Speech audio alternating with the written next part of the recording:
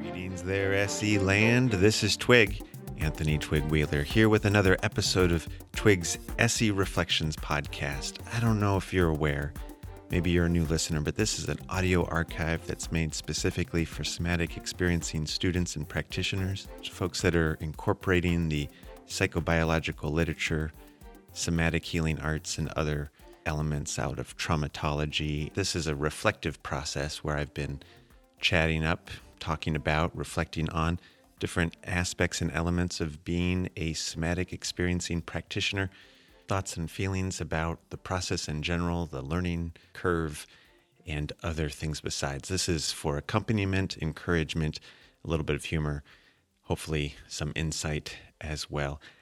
Hi there, this is Twig. This is episode 91. 91 of a project that's going to episodes 100. I'll tell you, over the last 3 or 4 days, I was working on what this episode was going to be about and how I could make something of interest, of value.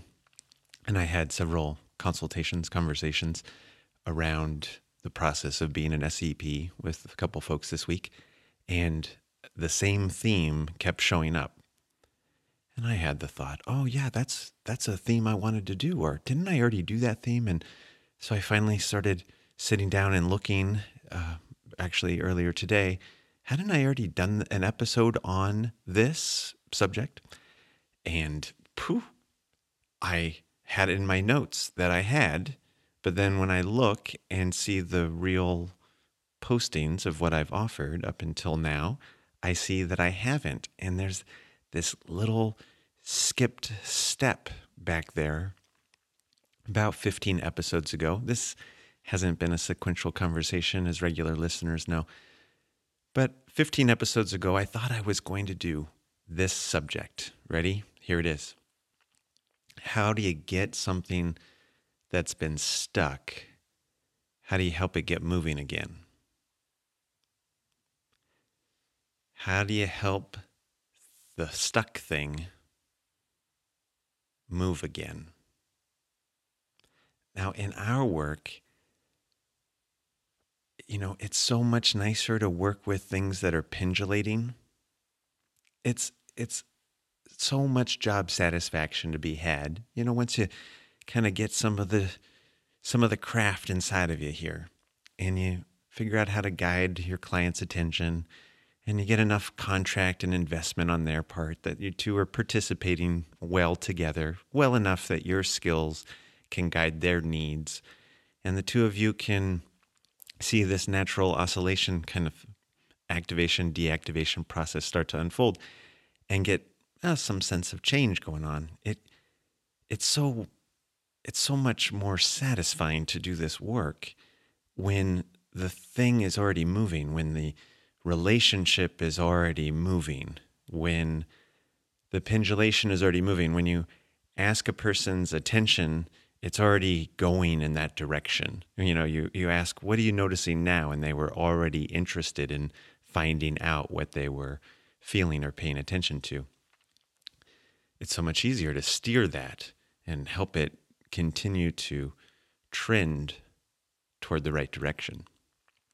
Kind of have your questions and commentary, your interventions, lend interest to the clinically relevant side of their attention to help that pendulum swing.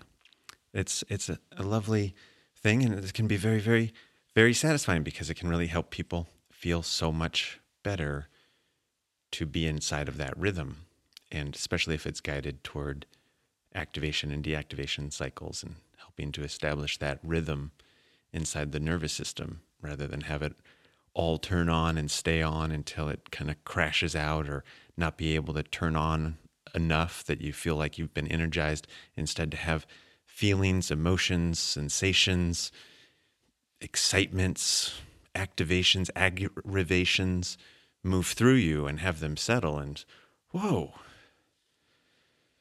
what a potential way to experience the world. What a different kind of thing, You just feel so much saner and safer. It's great. And as practitioners, so much helpful. If so much helpful if it's already got some swing, or if you can just kind of lean a little bit with your attention. You're just leaning a little bit. You're just asking a little bit more. Oh, okay. I hear that part that you don't like, and I hear that other part that's a little bit not as bad as that part you don't like. Okay, so there's the part you don't like, and let me name something that I heard about that, so you know that I care and I'm paying attention to the part that you don't like too. And then if it's okay, let me ask you about that part that's not as bad as that. Now that's kind of interesting to me. Like, what do you mean? Tell me more about that part. Give me some more attention over there. Like, you can, start to get the pendulum to swing a bit more by giving more of your attention to the side that you see as more clinically relevant. In that little example, the side that was getting a little less attention, the less negative side, which in our way of thinking would then be the more positive side, right? Or at least in the pendulum swing, the blue or counter vortex, call it whatever you like there. So look, here, I guess you have probably caught on to this. I certainly have. And I know a lot of us have. It doesn't always work that way, or it doesn't always start that way. It's not always obvious what wants to move. The conversation doesn't always have movement in it. A client's body doesn't always have movement in it. The experience doesn't always have movement in it. In fact, for a lot of our clients, our encounters with them can feel as though things are stuck.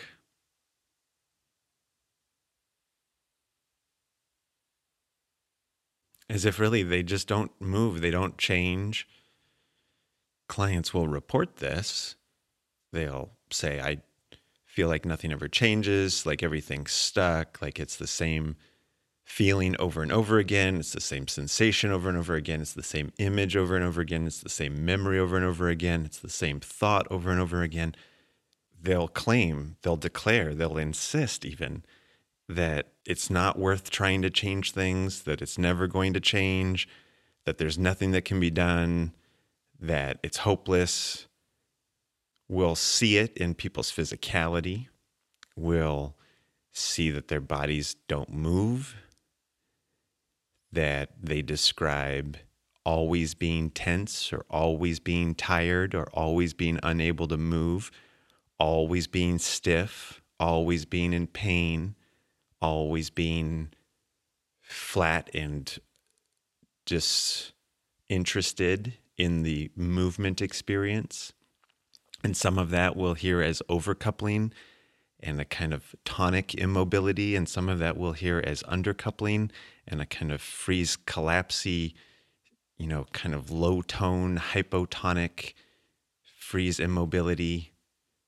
We'll hear the different qualities inside of it, and yet we'll see the same nature. It's stuck. It doesn't move. Are we sure? Are we absolutely sure that I didn't already cover this material? It feels so much like I already covered this material. I have to pause and make sure that we haven't already talked about this.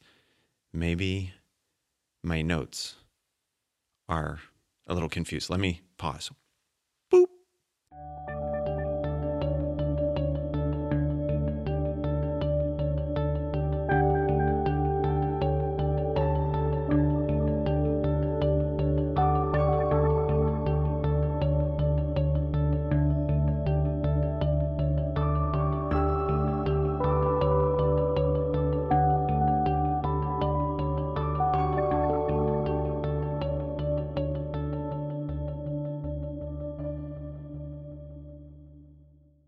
Well, okay then. I'm convinced.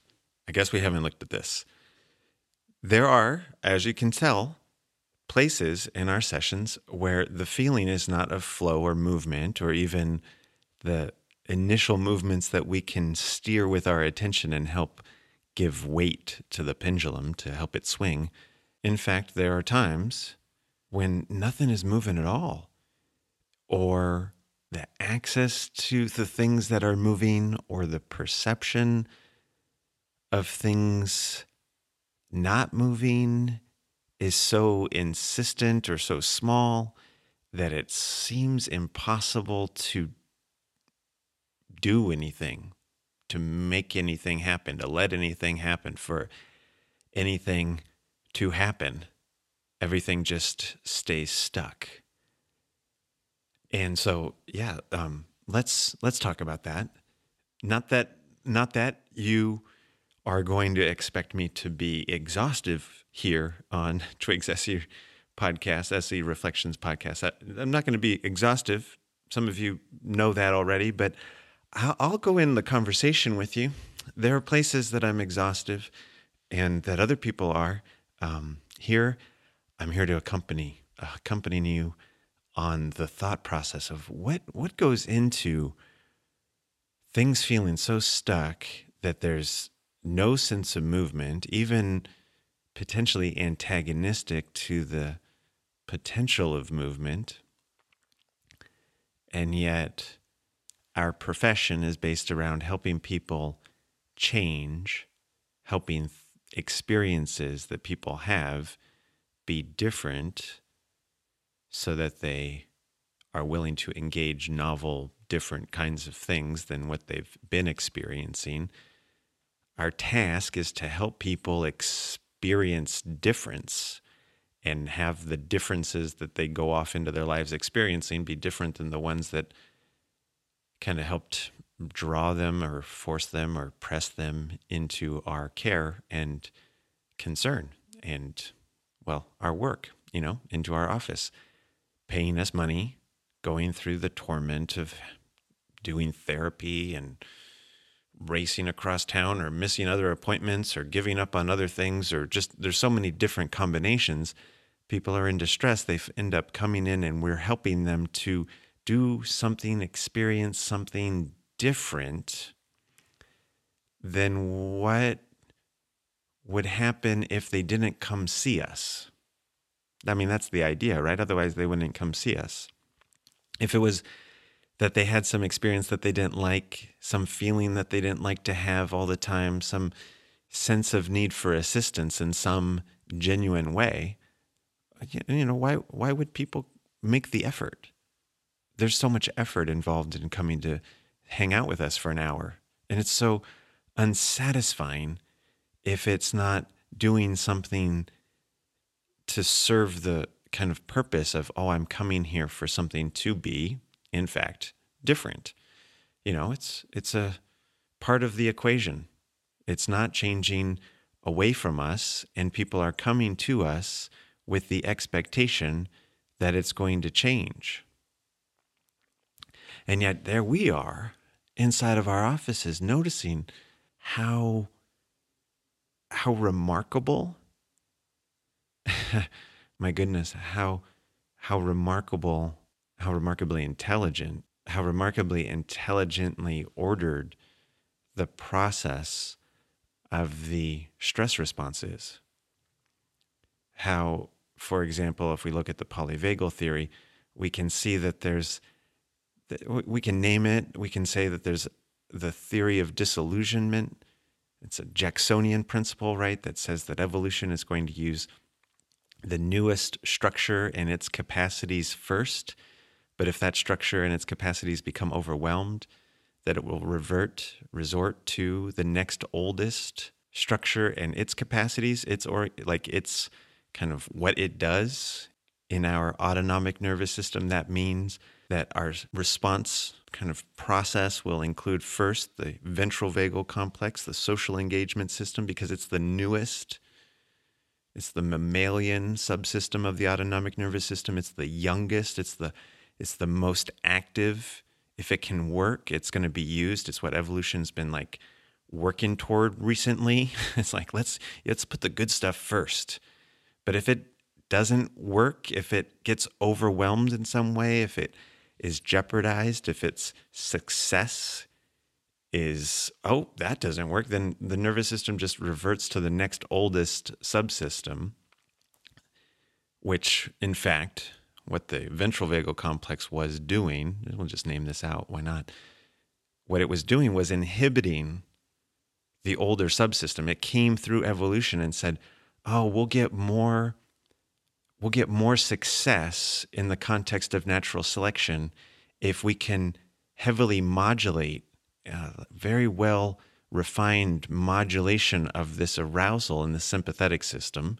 So we'll downregulate and inhibit that sympathetic system in this very finely tuned manner that the myelinated vagus, the ventral vagal complex, allows to happen. And so you get mammals and social primates as an example of this highly refined nervous system that can kind of like get us a little bit more excited so we can get up and do stuff or talk to one another, and calm us down a little bit more so we can sit down and listen to one another, and keep all of that inside of a range of genuine homeostasis. Like you can be active and you can be more settled and kind of have a wider range of things to do, be able to do a broader behavioral repertoire, as it would be said.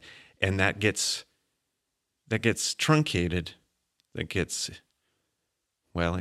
kind of goes out the window if what that new myelinated vagus is able to kind of respond to the level of danger or the level of challenge in the environment, or the experience of danger, the perception of danger. Once it becomes overwhelmed, then it stops inhibiting the sympathetic system, and then so the sympathetic system takes over.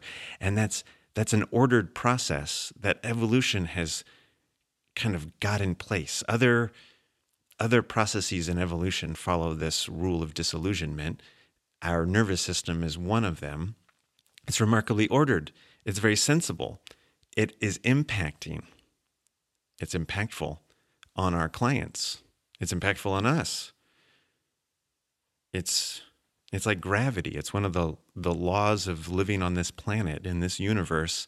As a mammal, the nervous system follows this disillusionment process. Ventral vagal complex to sympathetic. Sympathetic gets overwhelmed, goes to dorsal vagal complex.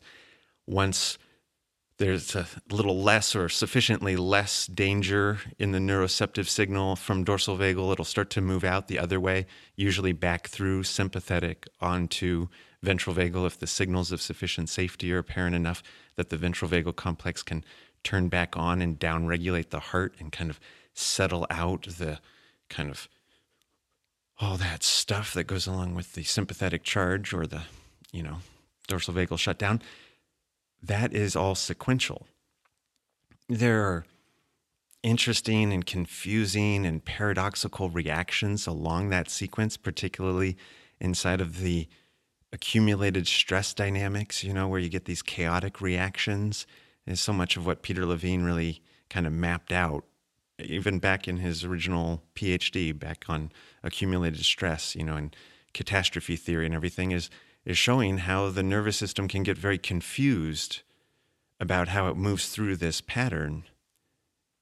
And yet that pattern, it's as some of you have seen me do, if you're out there in public, you see me in public, I'll jump up in the air and I'll ask everybody to try to hold me up in the air with their thoughts, just like stay up. But of course, I always come back to the ground, and nobody actually expects me to be able to stay up in the air.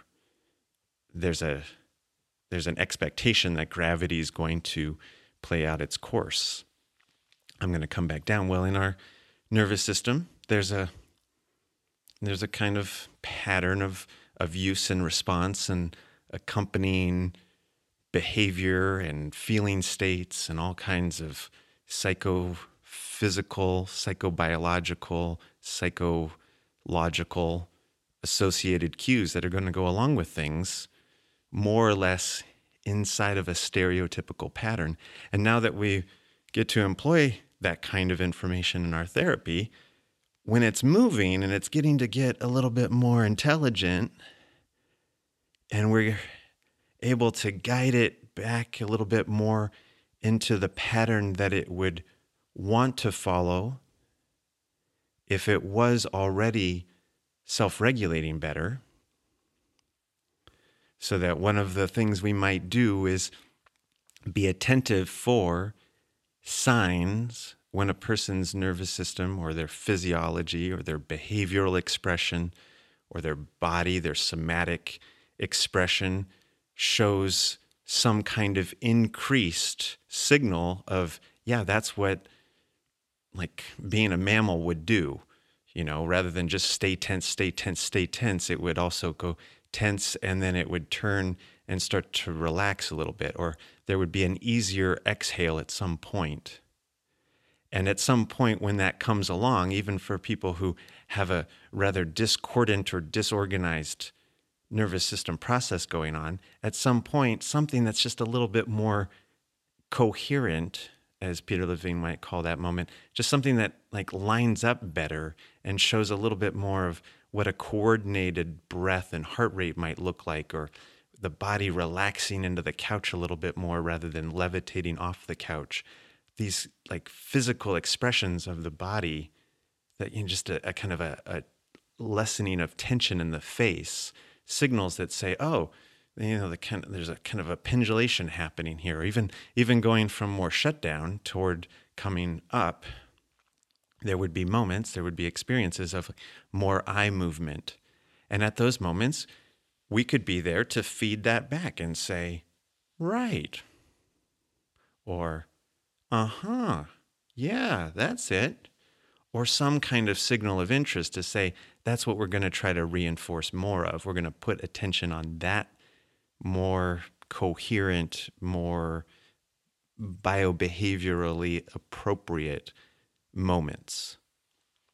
Sure. Super. I love it. Don't you love it? Sing it with me now. We love it. We love it. We love it. We love it. We don't even have to be geniuses so much as we just have to be patient and attentive and curious and somewhat permissive of ourselves to get excited about the kind of the right thing. And of course, somewhat measured about how much excitement we give something so we don't blow them away. Wow, you just exhaled spontaneously, easily, without even telling yourself when to exhale. It was almost like your body was just doing the thing that it was supposed to do for you on its own. Wow. We might have to cheerlead that really small, like, right. Well, anyway, so what else were we talking about? Well, of course, what else we were talking about on this episode 91, was that sometimes you don't have that movement through which you can ride along long enough to where you'll see something moving slightly more in the right direction in the way that you hope things will go, that you can shape it and feed back to it and give it attention and say, yeah, that's the kind of thing we're going to pay more attention to over time, and help to balance the swing of attention so as to get a little bit more momentum in that pendulation. Sometimes you just, shoot, nice idea. It's a lovely idea, and it really does matter, and it really is available. It really does make a difference. If you can have that momentum and help it ride through activation, deactivation cycles successfully, we'll see that there's a stereotypical pattern to the stress response, and that people's nervous systems are actively looking for reclaiming what that very, very basic biological pattern of activation and deactivation looks like.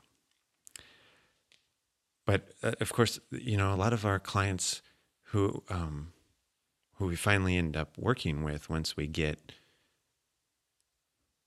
some success, this is kind of a classic formula. Once we get some success, we often end up with people who have felt more challenged,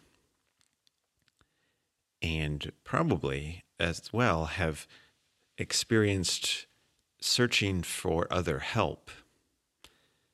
Doctors and therapists and body workers and alternative treatments, all kinds of things to try to help. And it's very possible we start seeing people who have had almost no success at finding anything changing. And it's a completely different situation when a client comes to us and yeah, they've been in therapy for 10 years, but they've been doing this and they've been doing that. And you can hear in their conversation that it has some swing in it. You can listen into that and get to know your client very quickly and realize, oh, there's pendulation to work with in there. And well, you can get to know other clients very quickly too by listening to just how much language they share about how this doesn't change, that doesn't change, nothing ever changes, how stuck things are. And that can be all the way down from the very physical. I've had this pain for this amount of time and it is always the same. And you can ask into it if you get permission. I'd say get permission. You say, can I ask a little bit more about that? You know, you say that pain's always there. Is it there the same in the morning, same at night, same when you're working, when you're not working? Like it's been there a long time like that? Does it ebb and flow, come and go, always the same? Like there's conversations to like try to tease it apart and such. And yet you'll hear people of their own just tell you what at first is actually the truth. Their experience of it is that it's always the same, that things don't change, that things are stuck. And that poses special challenges for us. Don't you find?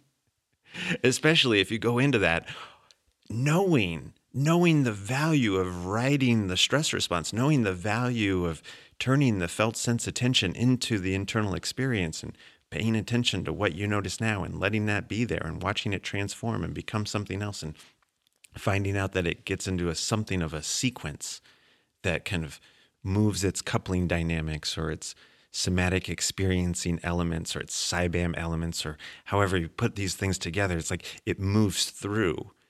And then you try that with somebody who says that their experience is stuck. Well, you know, can you just feel that? Well, just go ahead and stay with that. Oh, let's just be with that. Oh, it's stuck, huh? Oh, it's the same. Oh, it's always the same. Oh, nothing changes. Oh, wait a second. You're here because I'm supposed to provide something that isn't happening for you anywhere else. And that's why you've come here. And yet what you're telling me is that nothing changes. There's no pendulation. There's nothing to help organize the swing to. There's nothing to ride through the activation response, stress response with. It's all just staying put, staying in place, of no interest, no curiosity, no momentum. Special challenges. So let me say that I got to get out of the idea that I'm going to give you a bunch of answers on what to do in that situation. I have to get out of that. Now I know that I can say a few things that some of you are like, oh, I'm going to try that, and I'll do that, and we'll do that, and that'll be good. And yet at the same time, I want to just kind of acknowledge the gravity of this. I want you to know that this is not easy, that you're not alone. If you have felt alone in the uneasiness of this, that you're in a profession that champions change and movement, and one of your bigger responsibilities is to help people in high distress states, many of them are going to express a sincere lack of movement. And at some point, even potentially be kind of challenged by or resistant to or truly antagonistic to the sense of change and movement. And we can name that as a psychobiological phenomena, as I think the traumatology literature kind of shows that out. And Peter Levine's that dissertation, actually, that I mentioned before, kind of bears that out, that the chaotic nature of signal changing in the nervous system, once it gets to a certain kind of formulation, we could say like a chaotic nature, and it tries to kind of bind or compress or consolidate, hold in its response so that it doesn't feel challenged by the sense of oscillation and changing. So you see like this lack of pendulation happening as one kind of ultimate expression of it. But if you've been through advanced level, you can think of that as a very, very tight energy well where this sense of allowance for emotion to move, or the sense of allowance for like a body part to move, or for thoughts to stray from a kind of constrained thinking pattern, to like look at people's behavior and see a very kind of tightened down amount of ability to respond to novel stimulus. Don't go out, don't do new things, don't take on eye contact with new people, even with people you know, if it's not prescribed. It can all get very, very tight and constrained. And part of that, psychobiologically speaking, is the nervous system just saying, like, don't do anything else. Don't do anything more. It's already too much. Just pull it all back in here. Hide, tighten up, don't move. And your job is to help people move. Your job is to help people change. Your hope, their desire, their demand even is to help this change yesterday sometimes. It's like, why hasn't it already changed? Why haven't you already changed me? Even before they come in for the first session, sometimes they can already be mad at you for not having succeeded. And at a nervous system level, inside that highly confused, dysregulated nervous system state, I think there's a lot of evidence out there in at least in the models, particularly with Peter Levine's use of the chaos model. And if you look at the Zeeman machine, like from his dissertation there again. So if you look at all that, you go like, oh, wow, of course you can't get this system to change very much. If you tried to get this system to change very much, it would be threatened by the sense of change. So you'd have to make the sense of change small enough that it could maybe be noticed. In fact, you'd ideally be looking for something that would be noticed, since part of what we've already described is that part of what we do is help people notice things. So we understand the value of helping the nervous system perception notice itself. And so we want to notice something, but not have what we notice, particularly of the sense of change, be something that is so much change that the nervous system, which has become kind of organized in its containment of its disorganization, its like tightened down state, saying, don't do new stuff, don't do new stuff, don't do new stuff, stay put, stay stuck. If you try to get it to change too much, it'll tighten back up in response to that, as though it's a new threat. I think we see that a lot of times. You ask for a bigger allowance for people to experience of themselves when you have this kind of consistently stuck situation and somebody starts to feel some movement or some change happen, and you encourage a full-on allowance of that, and you'll often get a call back the next day or the next week that says, oh, I don't know if this is the right thing for me. That just felt like really too much, or now I feel like really stuck, or now I feel super overwhelmed afterwards, or super tight or constricted. And that's one reflection of this notion of titration that is at the foundation of what we're trying to do. We're trying to find the right dose, the right amount, the right titration, the right combination that the system can successfully absorb that difference, that inclusion of a new thing, that change.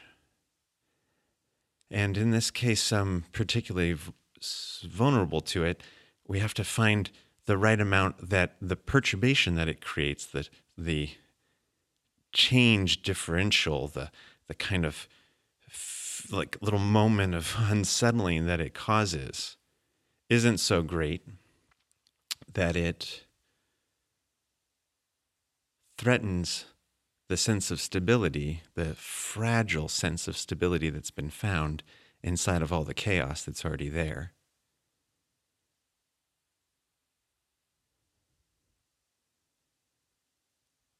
So that the sense of change can go through without causing a new reaction to the experience of change. Heady? Is that heady? Well, I hope that helps you hear that it's hard. It's hard. There you are trying to help people change. There you are being demanded by some of them to help them change. There you are knowing that change is where the momentum is, that gives you the pendulation, that gives you the rise and the fall, that gives you the pattern that then allows people to feel more competent and confident in going through the stress response in the future, so that next time they have a bad memory and that causes some emotion to come up, they can ride through that wave of emotion rather than get caught up in it and kind of hyper-reactive to it, causing an anxiety attack, but instead they're able to feel the rise of feeling and feel it hit that apogee, that threshold that then says, okay, now I can start to settle, and they'll be able to be attentive to the fact that it's settling because they'll have experienced settling with you, and you'll have helped mark it out as that right there. Pay attention to that, although you might have to do that very subtly sometimes. Right. Oh. Anyway, so what else were we talking about? So as to help their nervous system, their physiology, their organization of their conditioned organism to get, a little bit more of the goods that evolution meant for it to have, them to have. And with it, well-being comes along the way. That whole trajectory, and you're sitting there like, oh my goodness, I have to go really slow. But it's already going so slow that there's no movement. And it doesn't feel necessarily congruent to my client's need and felt sense demand for change for me to sit here and say how slow we have to go or how small we have to make this. It's hard. Are you with me? Yeah, you're with me. This one's hot. This one gets hot. Sometimes it gets really super confusing, and it's just like you ask for things and they say it's just the same. It's the same as last time. It's the same. It's always the same. Nothing's changed. And you're sitting there like, I don't have anything to work with. And you're asking for resources. You're asking for positive experiences. You're asking for anything that went better, a little bit different. And they're just saying stuck. But then you go in and you make anything move. You shake something up. You call attention to something that is big enough to notice the difference of, and you find out that it destabilizes things to where there's a reaction that tightens everything back up again and makes nothing else want to move again. Hard. It one's hard. I'm with you. And that's most of what I would try to get across to you, that you're not alone. You think about it. You might feel that you're the one failing SE practitioner inside of this scenario. It's not true. There's a lot of your friends and colleagues and people who are in some way very much like you. They care and they're concerned and they're studying and thinking and showing up and going home and doing family life and all these kinds of things. And they're wanting to do their best, just like you. And they're also, it's just kind of like, oh my goodness, how do I do this? How do I get this person's attention to find that perfect little window that what we pay attention to will be interesting.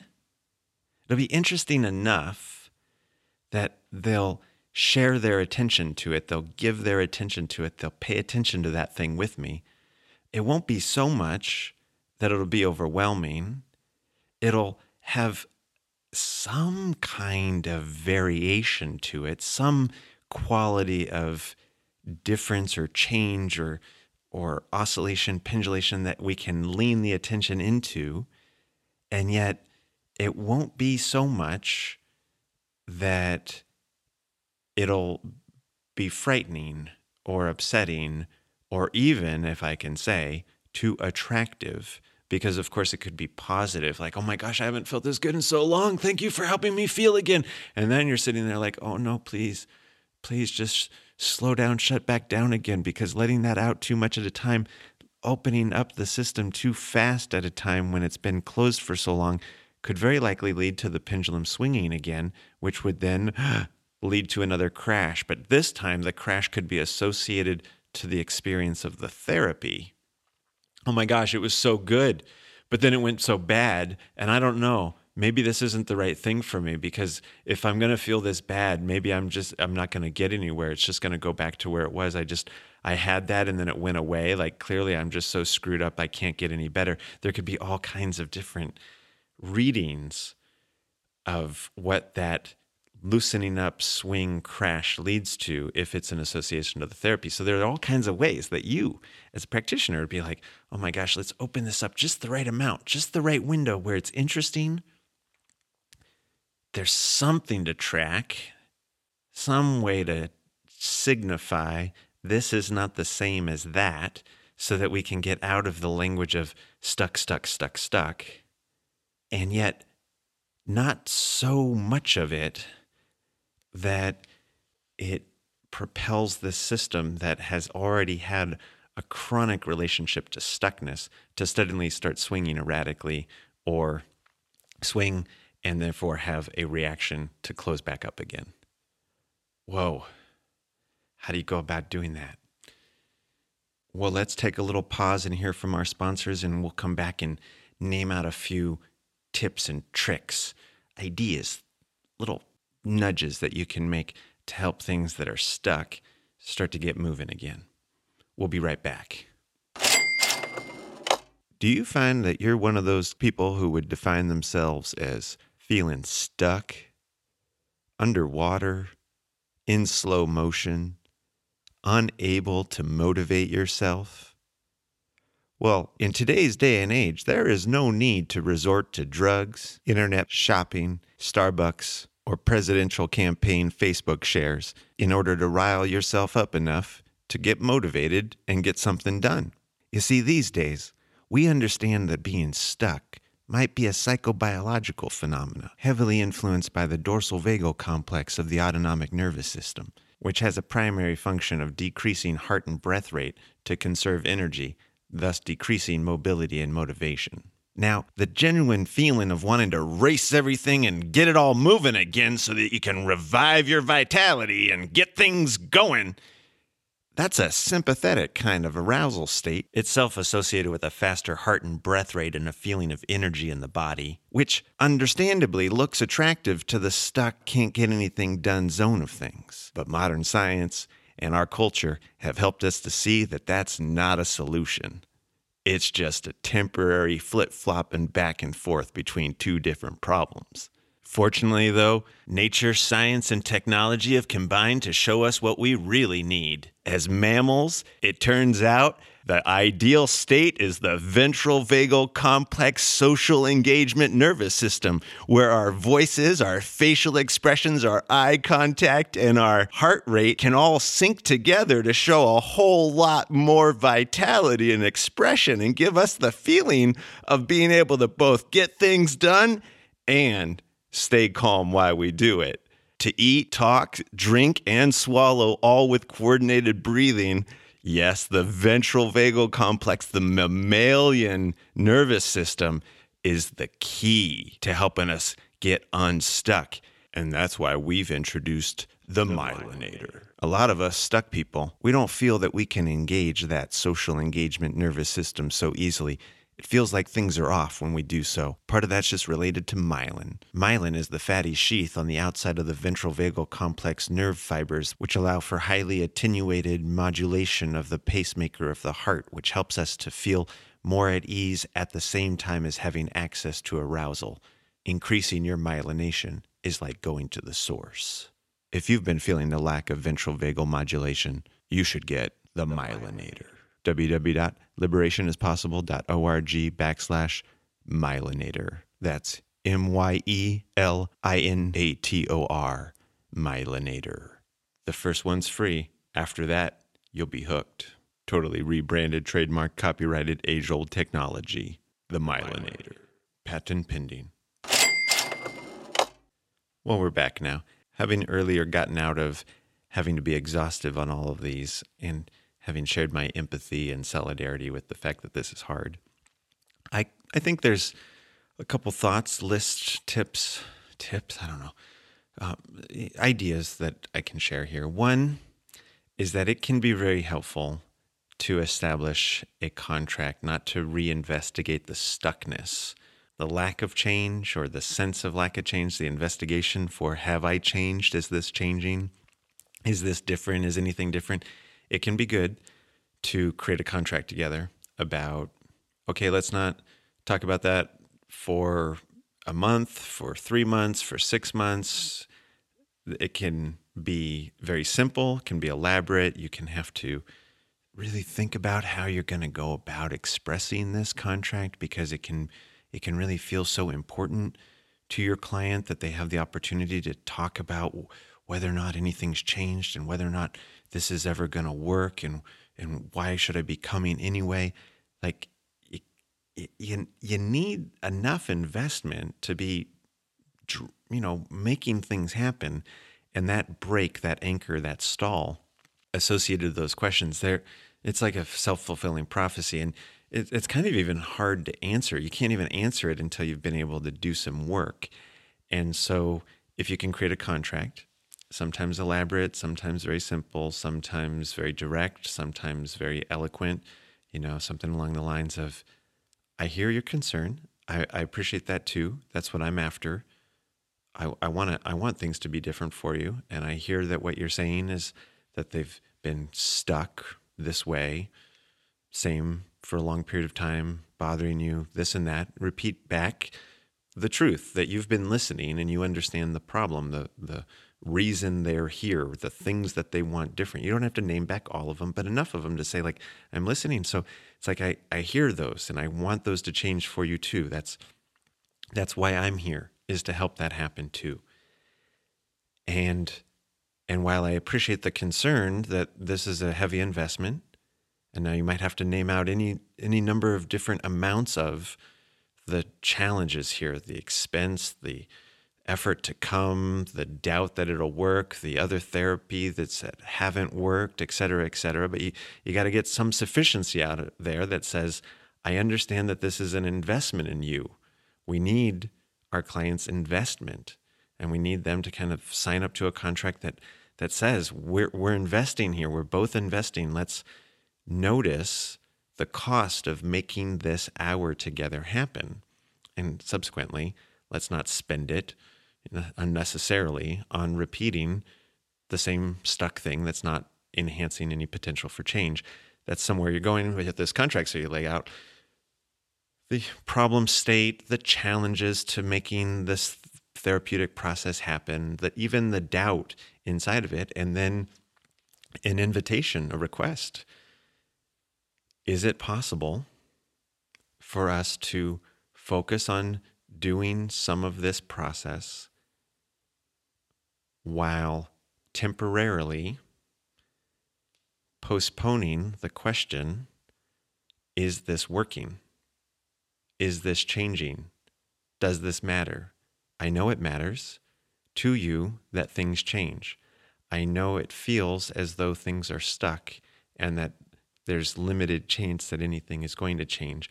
I wonder if it's possible, if you'd be willing to consider the possibility, if you'd be willing to consider the possibility that it might be okay to look into the idea of letting us do this without how big the titration you need to make this request.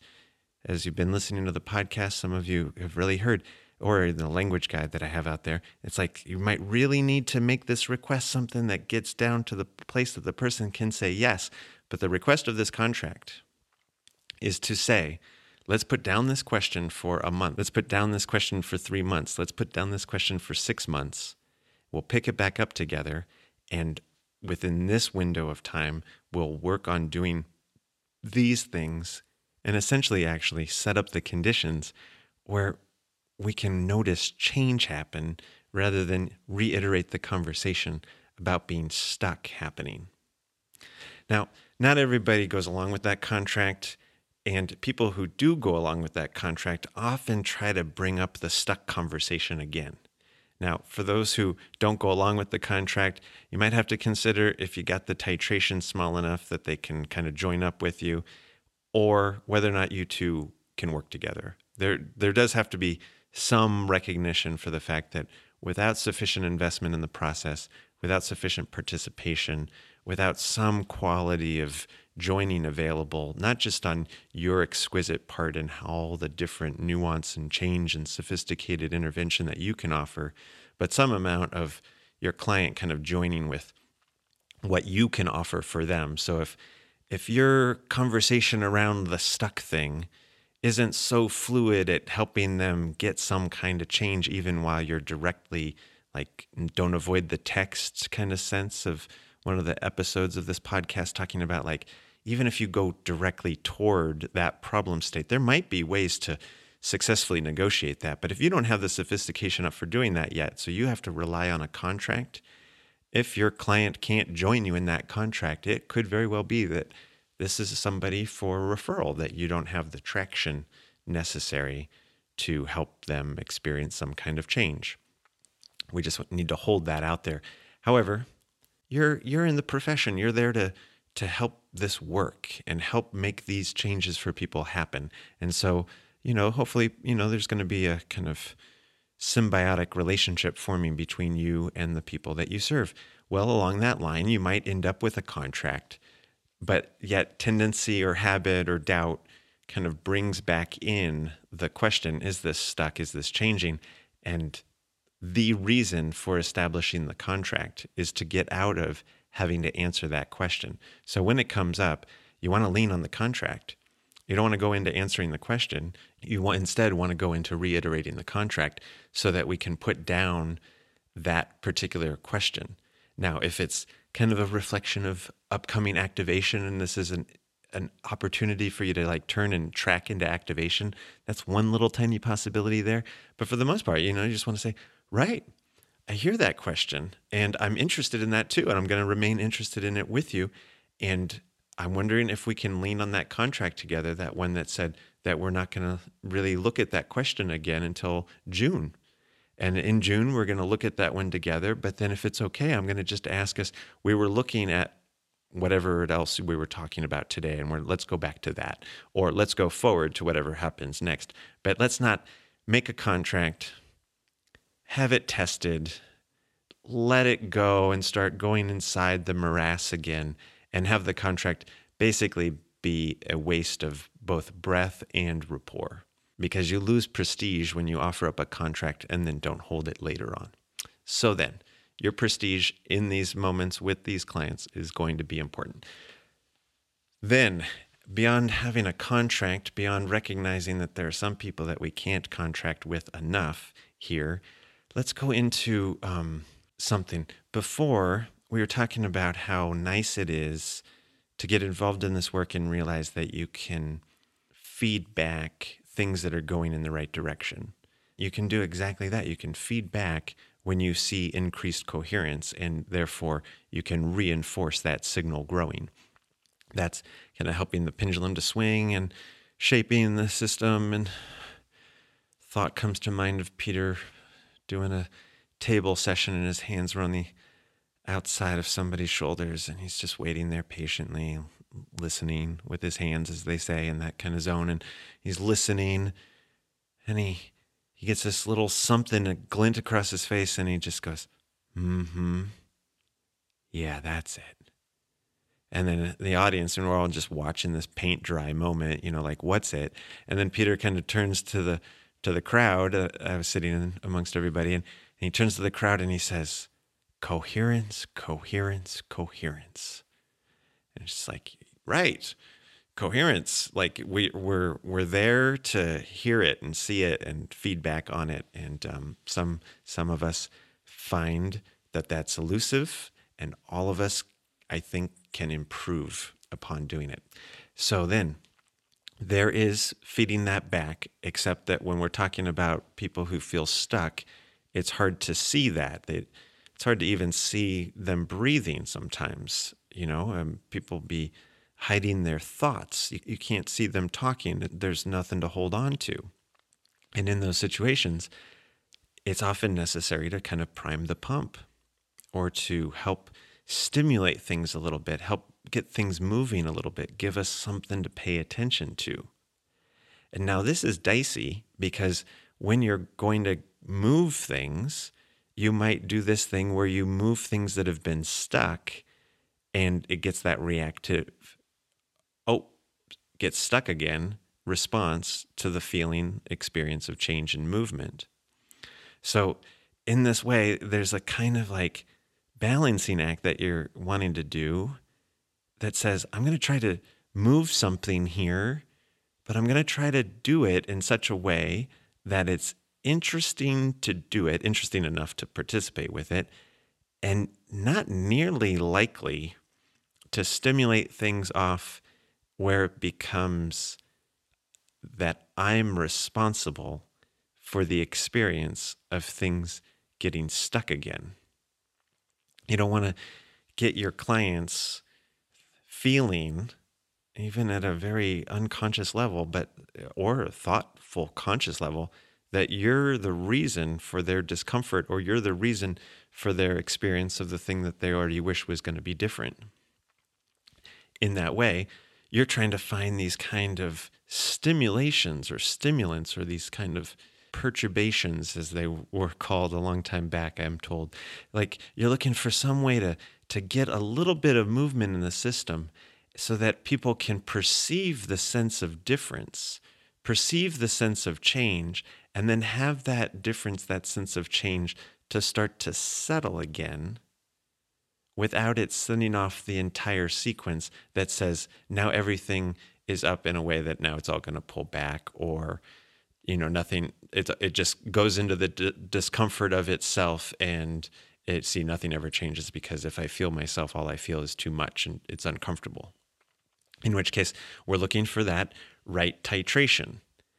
And, along your way inside the SE world, you're going to come across all kinds of experiments and exercises that are essentially made to help do exactly this, to prime or to stimulate something that hasn't been moving very well. So you have push hands exercises and squeeze forearm exercises, and the classic VU sound exercise to give a little stimulus. The VU sound is like a perfect example where I'm not going to go into the pattern right here, but you go into asking a person to make this silly little sound with you, and you make this vibratory sound, you listen and feel for the vibration. You ask, okay, I'm just going to ask you to feel that now for a moment and watch for what else happens, what changes. You can train up the sense of watching things change by using the VU sound as the stimulus or the marker that says this is the way it is right now. So we make the sound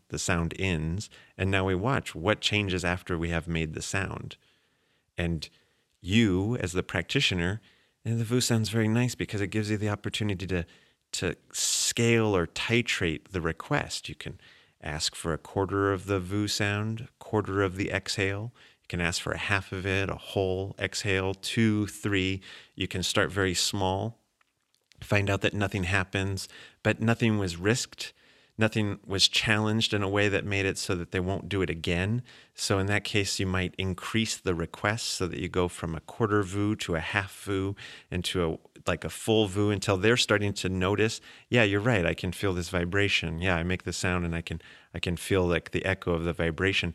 And that gives you, as the practitioner, something to ask. You notice that, and then what changes, what happens? Now here's a point. A lot of people in this group of, the way we can be, we've been there, you and me. I'm sure a lot of us have been there. Yeah. Anyway, so, a lot of folks in this group, they could feel those changes. They could feel even the sense of that vibration, and it could be super elusive, or it could be super reclusive, or it could be super antagonistic to be asked about it. And while there's nuance to how you might approach all of those, far beyond the scope of what this podcast should try to do, I'll say that you're still looking for the way that you can get a yes, which often requires you titrating or mitigating back your request.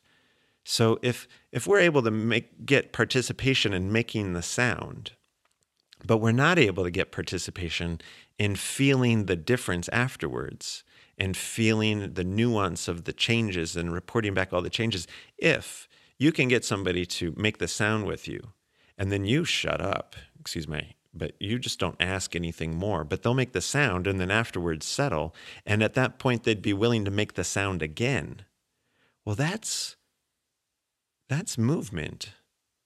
I mean, if you're doing this because everything's stuck all the time and maybe the conversation is kind of stuck and the participation is kind of stuck, and if you've been able to do something like that and then have it settle where it doesn't make it so that next time you try to do it again, it'll be stuck, but in fact, the last little movement allowed for success makes it like, we make the sound's done. There isn't the investigation, what do you feel now? But instead, I made the sound went away. Who cares? I don't know. It's not a big deal. But would you be willing to do it again? Yeah, there's nothing wrong with it. That's at least movement. Whereas if we investigate afterwards, there could be, and I'm just saying this is within all the too many worlds of possibility here, but there could be a shutdown because of the invasion of the question. And that's a place for us to be creative, to always be looking for, where can I get the success out of this so that I can keep this moving, rather than how can I get as much out of this moment as I'm hoping and wanting to get, as much change, as much participation as I can, which might cause it to shut down again. Which is to say, in your request on the titration, the activity, the amount of the story, the amount of participation with the contract, whatever, the request to pay attention to something with people who have experienced everything always being stuck in the same is a kind of scaled thing, including the scale of how much you ask about their experience. And even if you ask one question, doesn't mean you have to continue to ask 2, 3, 4 more. You might, oh, can you notice that? Oh, you can feel the vibration. Oh, cool, you can feel the vibration. Well, then anyway, so maybe we just do that silly thing and we just look around again. And now if they're participating with you on that, it might be very well worth your while to keep the sense of movement happening, where you just do the next round of the activity a few minutes later, rather than try to get more out of this round. You see what I'm saying there? I think you got me. You got me there? Your request on people's activity and their attention are all scaled to the point that they'll participate with you. And with folks that are in that zone of saying everything's stuck, the zone of participation might be very, very narrow. And your response to that is a kind of tiger, alien, cow kind of thing. Talking from the last episode 90, borrowing from comedy improv theater, like you might have moments in here where you get tiny little movements from people. They let a breath come out. They feel just a little looser. They talk a little bit more fluidly, or, like with you for a few more moments. They listen to you for a few more moments. Like some change happens. And you might very well notice that, like, that's a good thing. You really want to, wow, that's huge. That's a big, you want to name that out. Well, this might be a kind of slow motion ninja riot moment where you have to hold in your excitement for something positive happening. On the other hand, you might have to at other times hold in your agitation for something negative happening, something that you don't want to happen. Both of those were more likely to happen as you need to contain your response to people who their experience is already highly, highly contained.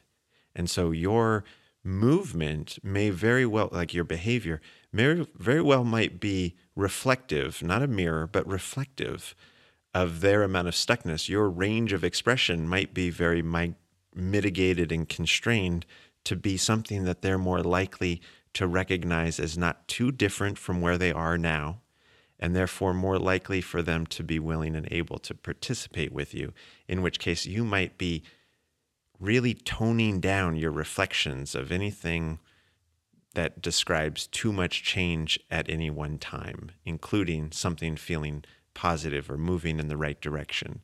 And Tiger, Alien, Cow being that, as in that game I described in the last episode, when your clients express something, you want to learn from it and change your behavior to support that expression getting to have a little bit more success and satisfaction in itself.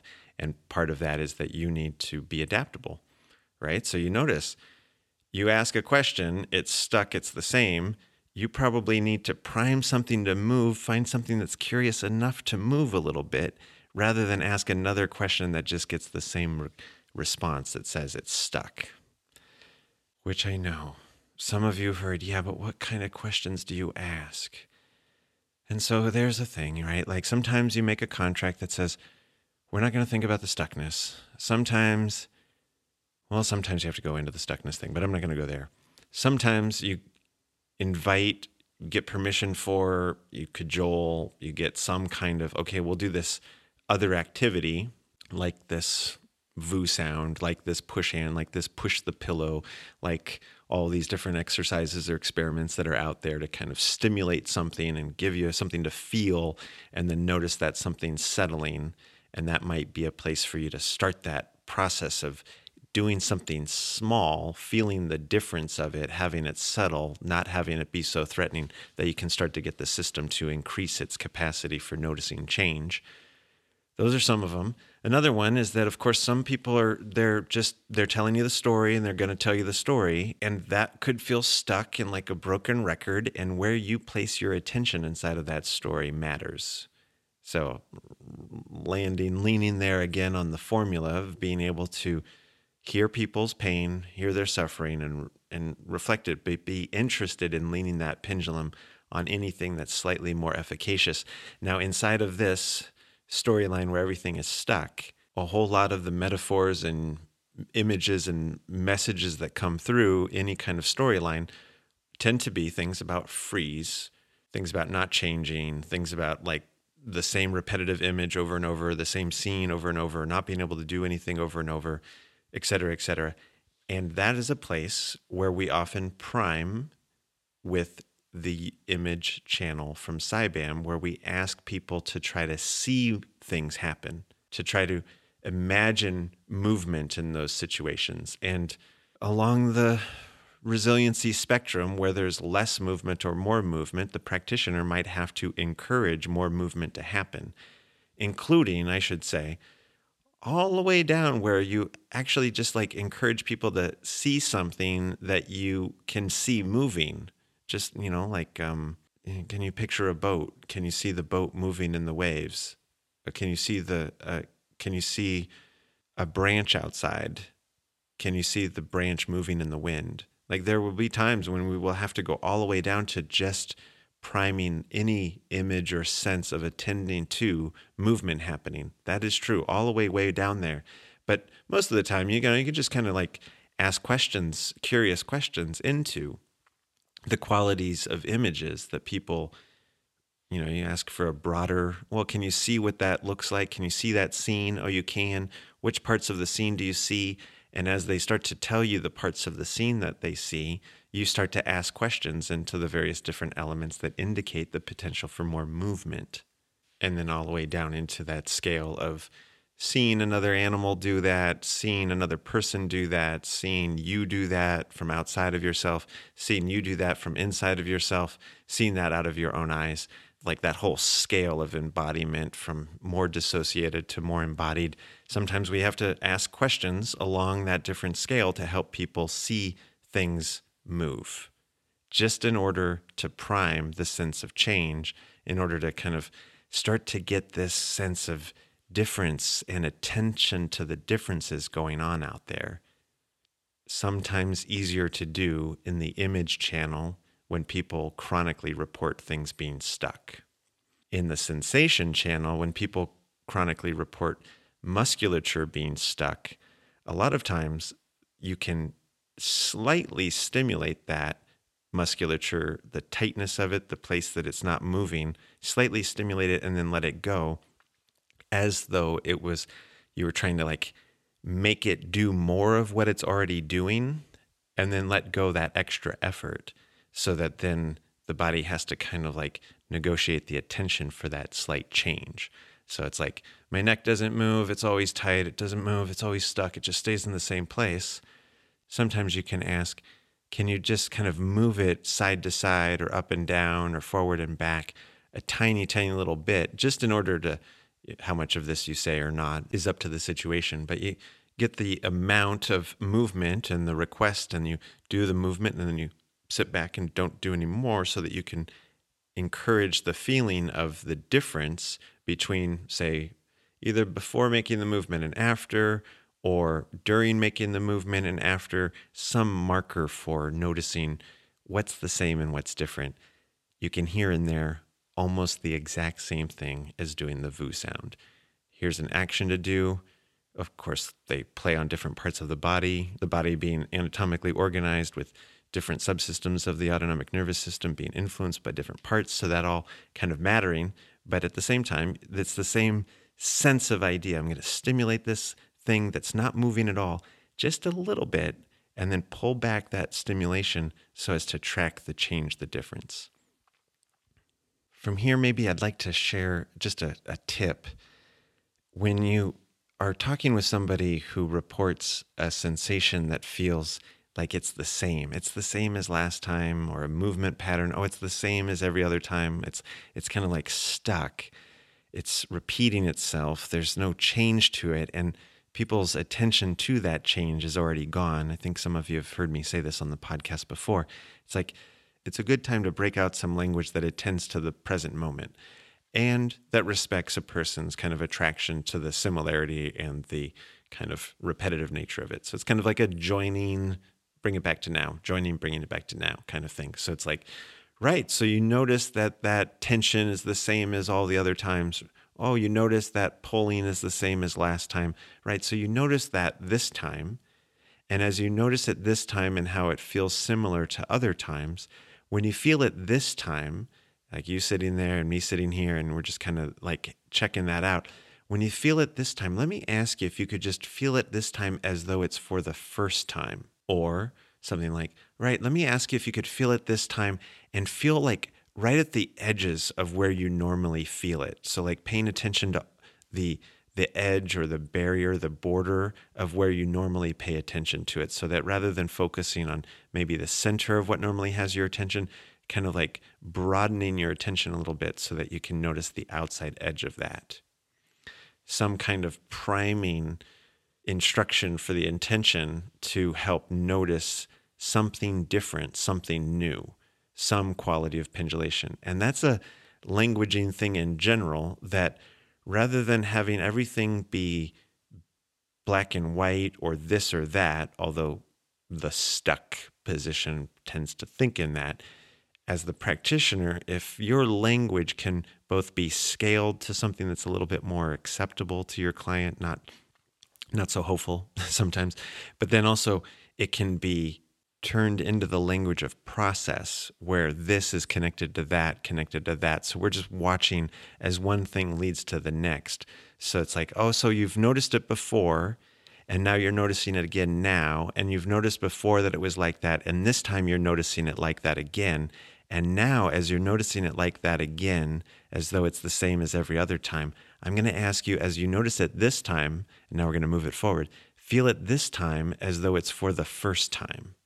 And so there's this kind of language of process where you're trying to connect things to one another, but give the sense of we're watching things over time, and specifically with the interest of watching things change as compared to checking in on everything, noticing that it's stuck and it's the same, losing our interest and our participation. So there's this language of process over time that is trying to cultivate and maintain curiosity as we go. And of course, it's hard to join with this sometimes because you want movement and you want to be able to pendulate and ride all those waves. All that would be so great, but sometimes it's stuck. And then you got to stimulate things, but you got to stimulate things just enough. But you got to have enough courage to do that and not risk doing too much of it, but also not risk just staying still because you don't want to risk it at all.